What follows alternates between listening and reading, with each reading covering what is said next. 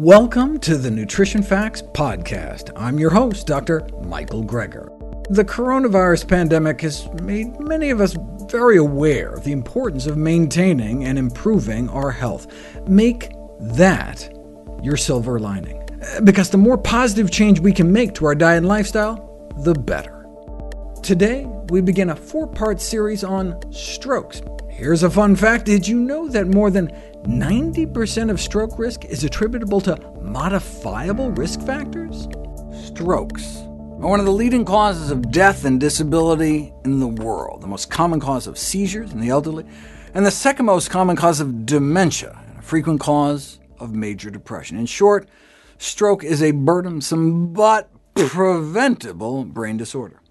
According to the Global Burden of Disease Study, the largest study of risk factors for human disease in history, funded by the Bill and Melinda Gates Foundation, more than 90% of the stroke burden is attributable to modifiable risk factors, though some are easier to modify than others. For example, about 10% of all healthy years of life lost due to stroke may be due to ambient air pollution.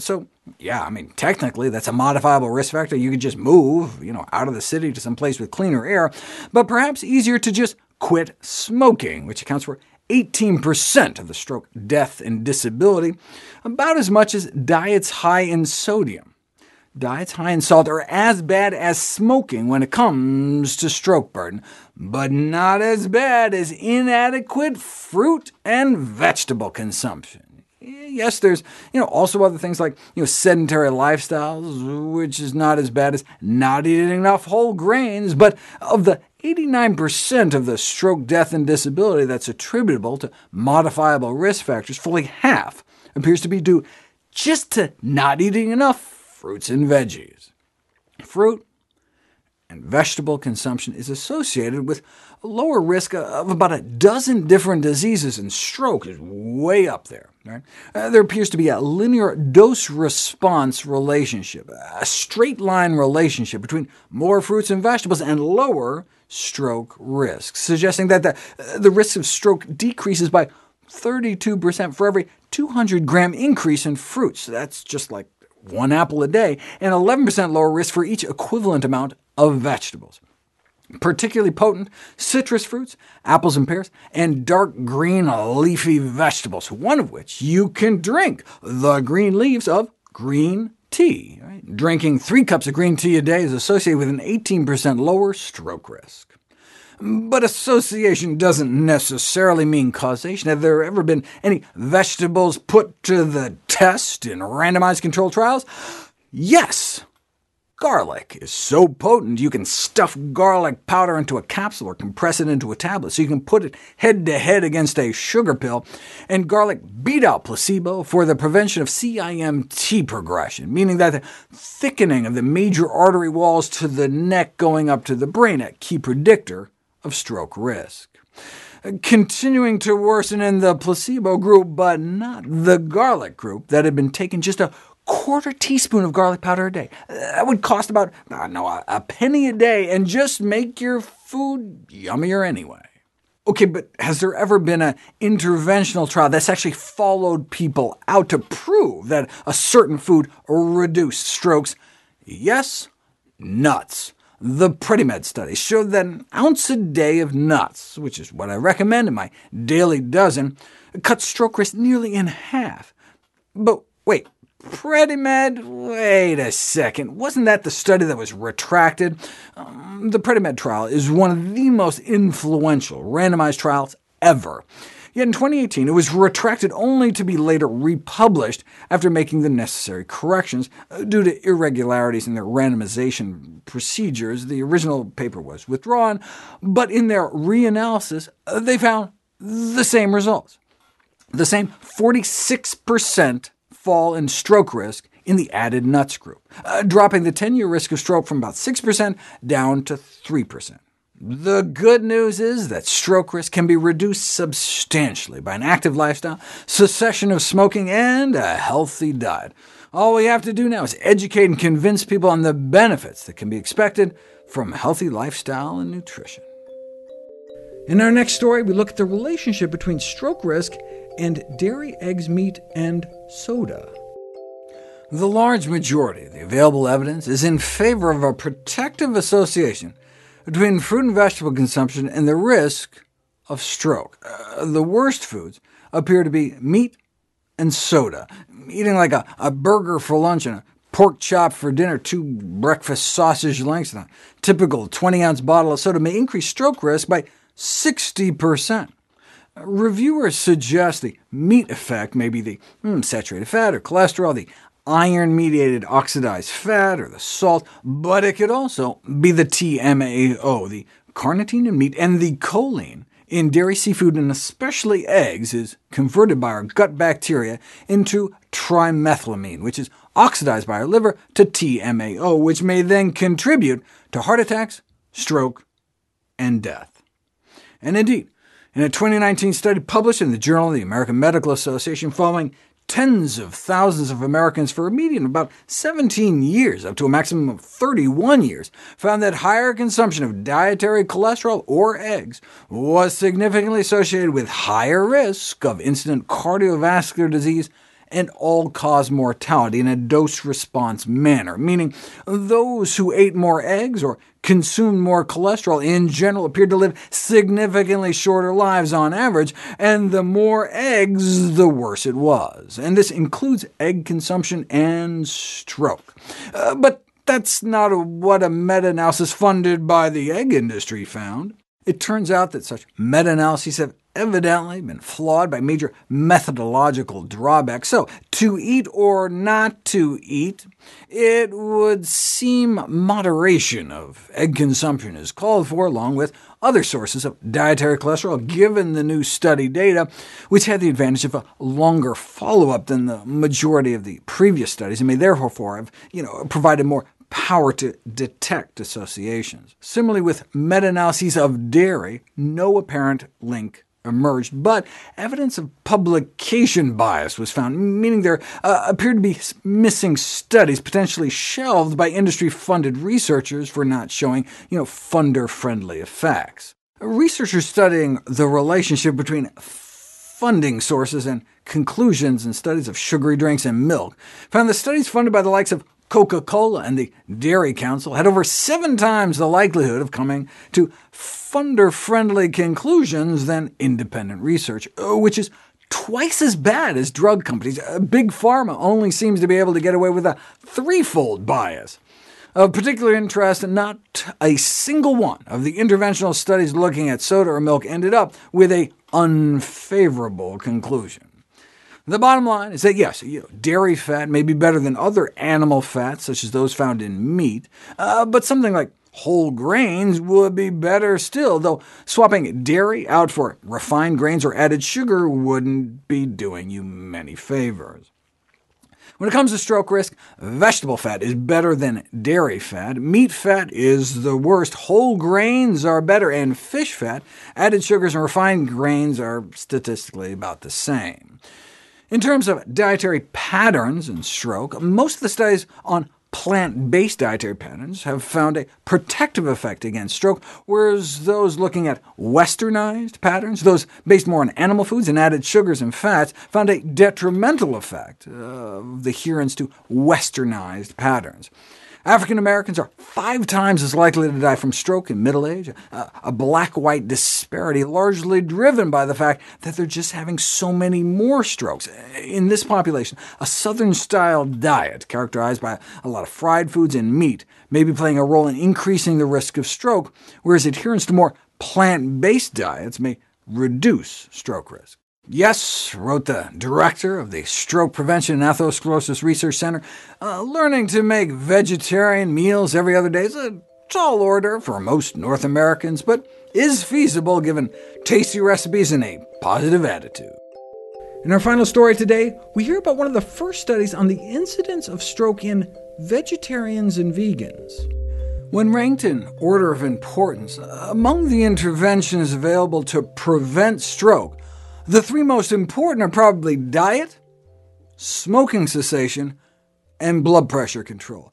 Most of us are doing pretty good on smoking these days. Less than half of us are exercising enough, but according to the American Heart Association, only 1 in 1,000 Americans are eating a healthy diet, and fewer than 1 in 10 are even eating a moderately healthy diet. Why does it matter? Because diet is an important part of stroke prevention. Reducing sodium intake, avoiding egg yolks, limiting the intake of meat, and increasing the intake of whole grains, fruits, vegetables, and lentils. Like the sugar industry, the meat and egg industry spend hundreds of millions of dollars on propaganda, unfortunately with great success. I was excited to check out box number 1, and was then honored when I did. The strongest evidence for stroke protection is for increasing fruit and vegetable intake with more uncertainty regarding the role of whole grains, animal products, and dietary patterns such as vegetarian diets. One would expect they'd do great. Meta-analyses have found that vegetarian diets lower cholesterol and blood pressure and enhance weight loss and blood sugar control, and vegan diets may work even better. So all the key biomarkers are going in the right direction, but you may be surprised to learn that there hadn't ever been any studies on the incidence of stroke in vegetarians and vegans until now. And if you think that's surprising, wait until you hear the results. The risks of heart disease and stroke in meat eaters, fish eaters, and vegetarians over 18 years of follow-up. Yes, less heart disease among vegetarians, by which they mean vegetarians and vegans combined. No surprise, been there, done that, but more stroke. An understandable knee-jerk reaction might be, wait a second, who did this study? But this is Epic Oxford, world-class researchers whose conflicts of interest may be more likely to read, I was a member of the Vegan Society. What about over-adjustment? If you crunch the numbers, over a 10-year period they found 15 strokes for every 1,000 meat eaters, compared to only 9 strokes for every 1,000 vegetarians and vegans. Wait, so how can they say there was more strokes in the vegetarians? This was after adjusting for a variety of factors. For example, the vegetarians were less likely to smoke, so you want to cancel that out by adjusting for smoking, so that you can effectively compare the stroke risk of non-smoking vegetarians to non-smoking meat eaters. Right? If you want to know how a vegetarian diet itself affects stroke rates, you want to cancel out these non-diet-related factors. Sometimes, though, you can over-adjust. The sugar industry does it all the time. This is how it works. Imagine you just got a grant from the soda industry to study the effects of soda on the childhood obesity epidemic. What could you possibly do after putting all the studies together to arrive at the conclusion that there was near zero effect of sugary beverage consumption on body weight? Well, since you know that drinking liquid candy can lead to excess calories that can lead to obesity, if you control for calories, if you control for a factor that's in the causal chain, effectively only comparing soda drinkers who take in the same number of calories as non-soda drinkers, right? Then you could undermine the soda to obesity effect. And that's exactly what they did. That introduces over-adjustment bias. Right? Instead of just controlling for some unrelated factor, you control for an intermediate variable on the cause and effect pathway between exposure and outcome. Right? Over-adjustment is how meat and dairy industry-funded researchers have been accused of obscuring the true association between saturated fat and cardiovascular disease. Right? We know that saturated fat increases cholesterol, which increases heart disease risk. Therefore, if you control for cholesterol, effectively only comparing saturated fat eaters with the same cholesterol levels as non-saturated fat eaters, you see how you can undermine the saturated fat to heart disease effect. Right? Since vegetarian eating lowers blood pressure, and a lowered blood pressure leads to less stroke, controlling for blood pressure would be an over-adjustment, effectively only comparing vegetarians to meat eaters with the same low blood pressure. Right? That's not fair, right? Since that's one of the benefits of vegetarian eating, not some unrelated factor like smoking, and so it would undermine the afforded protection. So did they do that? No. They only adjusted for unrelated factors like education and socioeconomic class and smoking and exercise and alcohol, right? And that's what you want, right? You want to tease out the effects of a vegetarian diet on stroke risk, right? You want to try to equalize everything else to tease out the effects of just the dietary choice. And since, for example, meat eaters in the study were on average 10 years older than the vegetarians, you can totally see how, when you adjust for that, vegetarians could come out worse. Since stroke risk can increase exponentially with age, you can see how having 9 strokes among 1,000 vegetarians in their 40s could be worse than 15 strokes among 1,000 meat eaters in their 50s. The fact that vegetarians had greater stroke risk, despite their lower blood pressure, suggests there's something about meat-free diets that so increases stroke risk it's enough to cancel out the blood pressure benefits. But even if that's true, you still would want to eat that way. I mean, stroke is our 5th leading cause of death, whereas heart disease is number 1. So yes, in this study, there were this many more cases of stroke in vegetarians, but there were this many fewer cases of heart disease. But if there is something increasing stroke risk in vegetarians, it'd be nice to know what it is. It helps us figuring out how to get the best of both worlds. This is the question we'll turn to next. We would love it if you could share with us your stories about reinventing your health through evidence-based nutrition. Go to nutritionfacts.org/testimonials. We may share it on our social media to help inspire others. To see any graphs, charts, graphics, images, or studies mentioned here, please go to the Nutrition Facts podcast landing page. There you'll find all the detailed information you need, plus links to all the sources we cite for each of these topics. For a vital, timely text on the pathogens that cause pandemics, you can order the ebook, audiobook, or now hard copy of my latest book, How to Survive a Pandemic. For recipes, pre-order my How Not to Diet cookbook out this December. It's beautifully designed with more than 100 recipes for delicious and nutritious meals. And all proceeds I receive from the sales of my books go to charity. NutritionFacts.org is a non-profit, science-based public service where you can sign up for free daily updates on the latest in nutrition research via bite-sized videos and articles. Everything on the website is free. There's no ads, no corporate sponsorship. It's strictly non-commercial, not selling anything. I just put it up as a public service, as a labor of love, as a tribute to my grandmother, whose own life was saved with evidence-based nutrition.